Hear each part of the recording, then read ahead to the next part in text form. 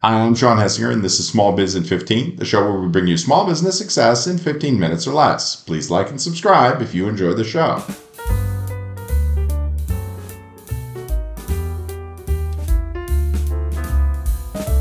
This week on Small Biz in 15 on location, we travel to Austin, Texas for Zoho Day 2022 and talk to Zoho product manager Teja Skadia about how to use low-code and no-code solutions to improve your workflow.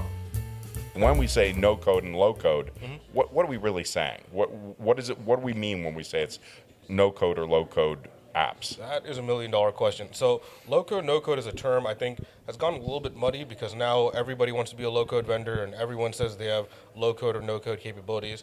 The way I kind of separate it is a no code product is purely driven by point and click configuration. So this could be anything that just point and click, drag and drop, create something, have some fields, some customizations. Your workflows should be easily configurable through simply typing in some maybe criterias and adding in actions. Should be very simple. Low code takes that and ups the ante a little bit, where the foundation is still no code, drag and drop capabilities, but the added benefit or the low code part of it is generally through some abstracted scripting language. So the way I differentiate a scripting language from a programming language is if you're kind of familiar with Excel and kind of Excel formulas and maybe even in the macro space, then that is like the low code space for you. I think most people are pretty proficient in Excel and kind of are scared by the code word of low code, but a good product will have a good scripting language that makes it very easy for somebody to pick up and take advantage of very quickly. Because ultimately, you can have a workflow through some, wizard that builds out. But if you have a complex process that wants to calculate, I don't know, like let's say commissions for salespeople, and there might be some algorithm or some logic. Algorithm is a fancy word, but I think even small business owners would realize that their logic is really an algorithm that they've created. They just don't really call it that. But it'd have multiple variables coming in, like their quota, how long they've been here, what their region is, whatever it is. It's hard to kind of make that formula in a point and click configuration. You do need a little bit of coding, which is really just kind of math at the end of the day. And so it sounds a little scary, but the goal is really you want something where it's easy to get started and to build something with this point and click configuration, but you don't want to hit this glass ceiling. And that's a big problem with a lot of these platforms. The simpler it is, if you get too complex and as your company grows, your process will get complicated and have more variables and kind of branch points and stuff.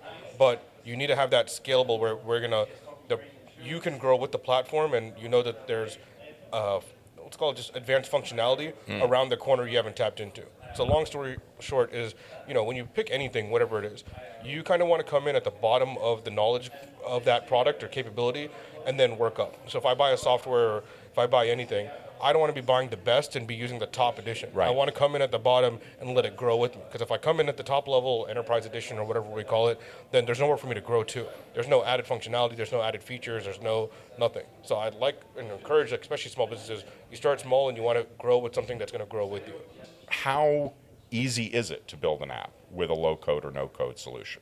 I'd say, one, it's super easy, but more so, I think there's been a big shift where now actually the smaller the organization, the more nimble and actually they have access to better software than large organizations. That gives them a big leg up in order to really kind of grow faster than their maybe larger competitors.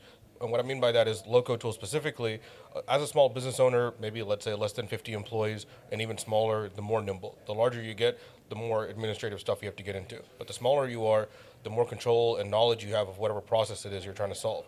And low-code lets the process owner or the process person who has the key stakeholder basically, let them define the process, create it, and more importantly, rapidly make changes to it. Because as a small business, things are always tweaking. You create a process, next week it could change or you need to add some new workflows in there. You want to be able to make those changes quickly and have that control on your own rather than having to outsource it to a developer or maybe pay a partner or something like that. You've got to explain it to them. They don't know your business inside and out. So that intuitive click you have in your head, that's where the real X factor of low code is, because you can have an idea and implement it within the hour, within the day.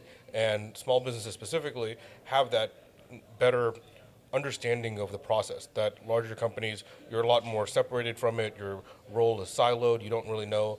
You might make an app for your team, but it might connect to another team, and then there's a disconnect. Small businesses, you have that extreme advantage of everyone's on the same page, the knowledge is shared, the efficiency you gain is a lot more tangible and a lot more you can noticeable for any organization.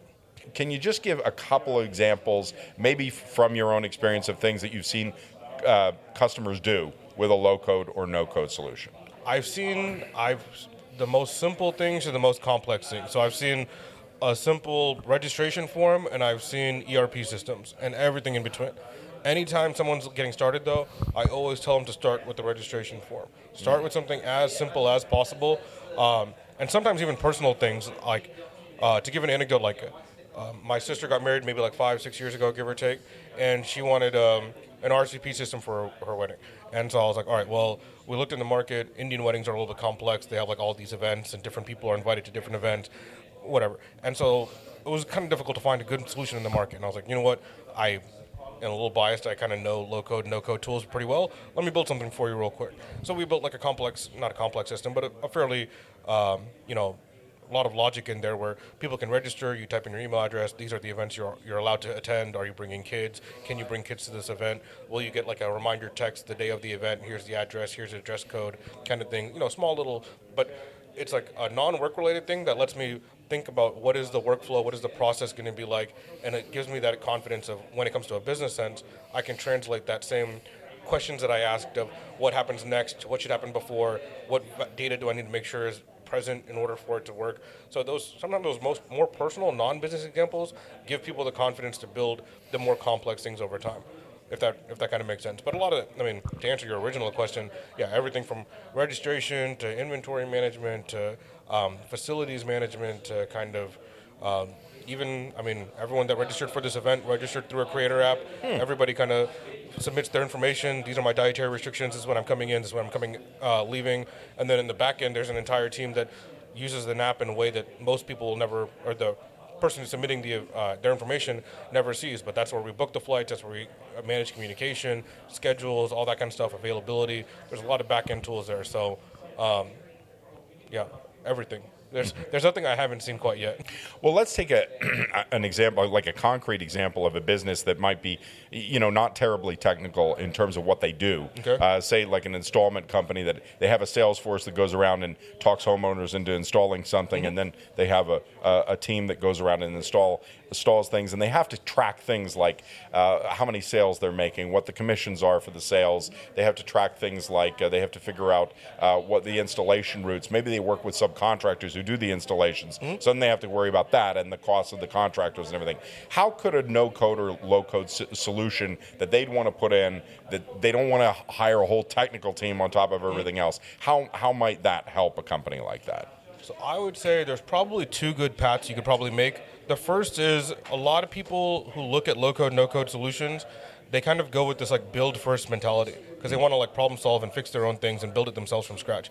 I would say sometimes there's no need to reinvent the wheel. So sometimes for customer management in this installation company, maybe it's good to have a CRM and have your low-code tool augment or expand upon an existing CRM functionality.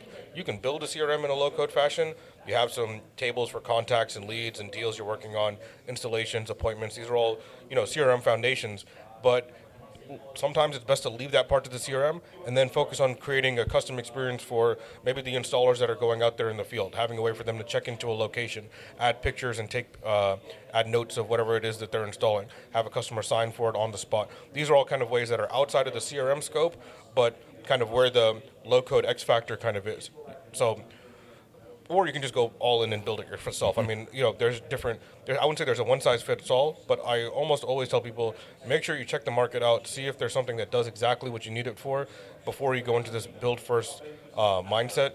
It's, which is kind of counterintuitive because as a proponent of low-code, I'd want people to be in a build-first mindset. Right. But I also don't want them to like rack their brain and make mistakes of not knowing what the best structure of a CRM system is. Use something in the market. If that works for you, then build something in addition to it. If it doesn't work for you, at least you know exactly what doesn't work, and you can fix those problems in your app. Otherwise, if you just start building for the first time, you don't know what's right, you don't know what's wrong. You may think you do, but there's a reason you didn't use what's available in the market, and that's what your custom app is solving. And if you don't know what you're solving for, then you're kind of just building another solution that's already available. I've talked to small business owners who use low-code and no-code solutions and still end up sort of hiring somebody to help with the process, not a technical person, but somebody, because what small businesses also faces a time crunch. Anybody can use Facebook, but that doesn't mean you can manage your social media campaign because you might be doing something else. Yeah.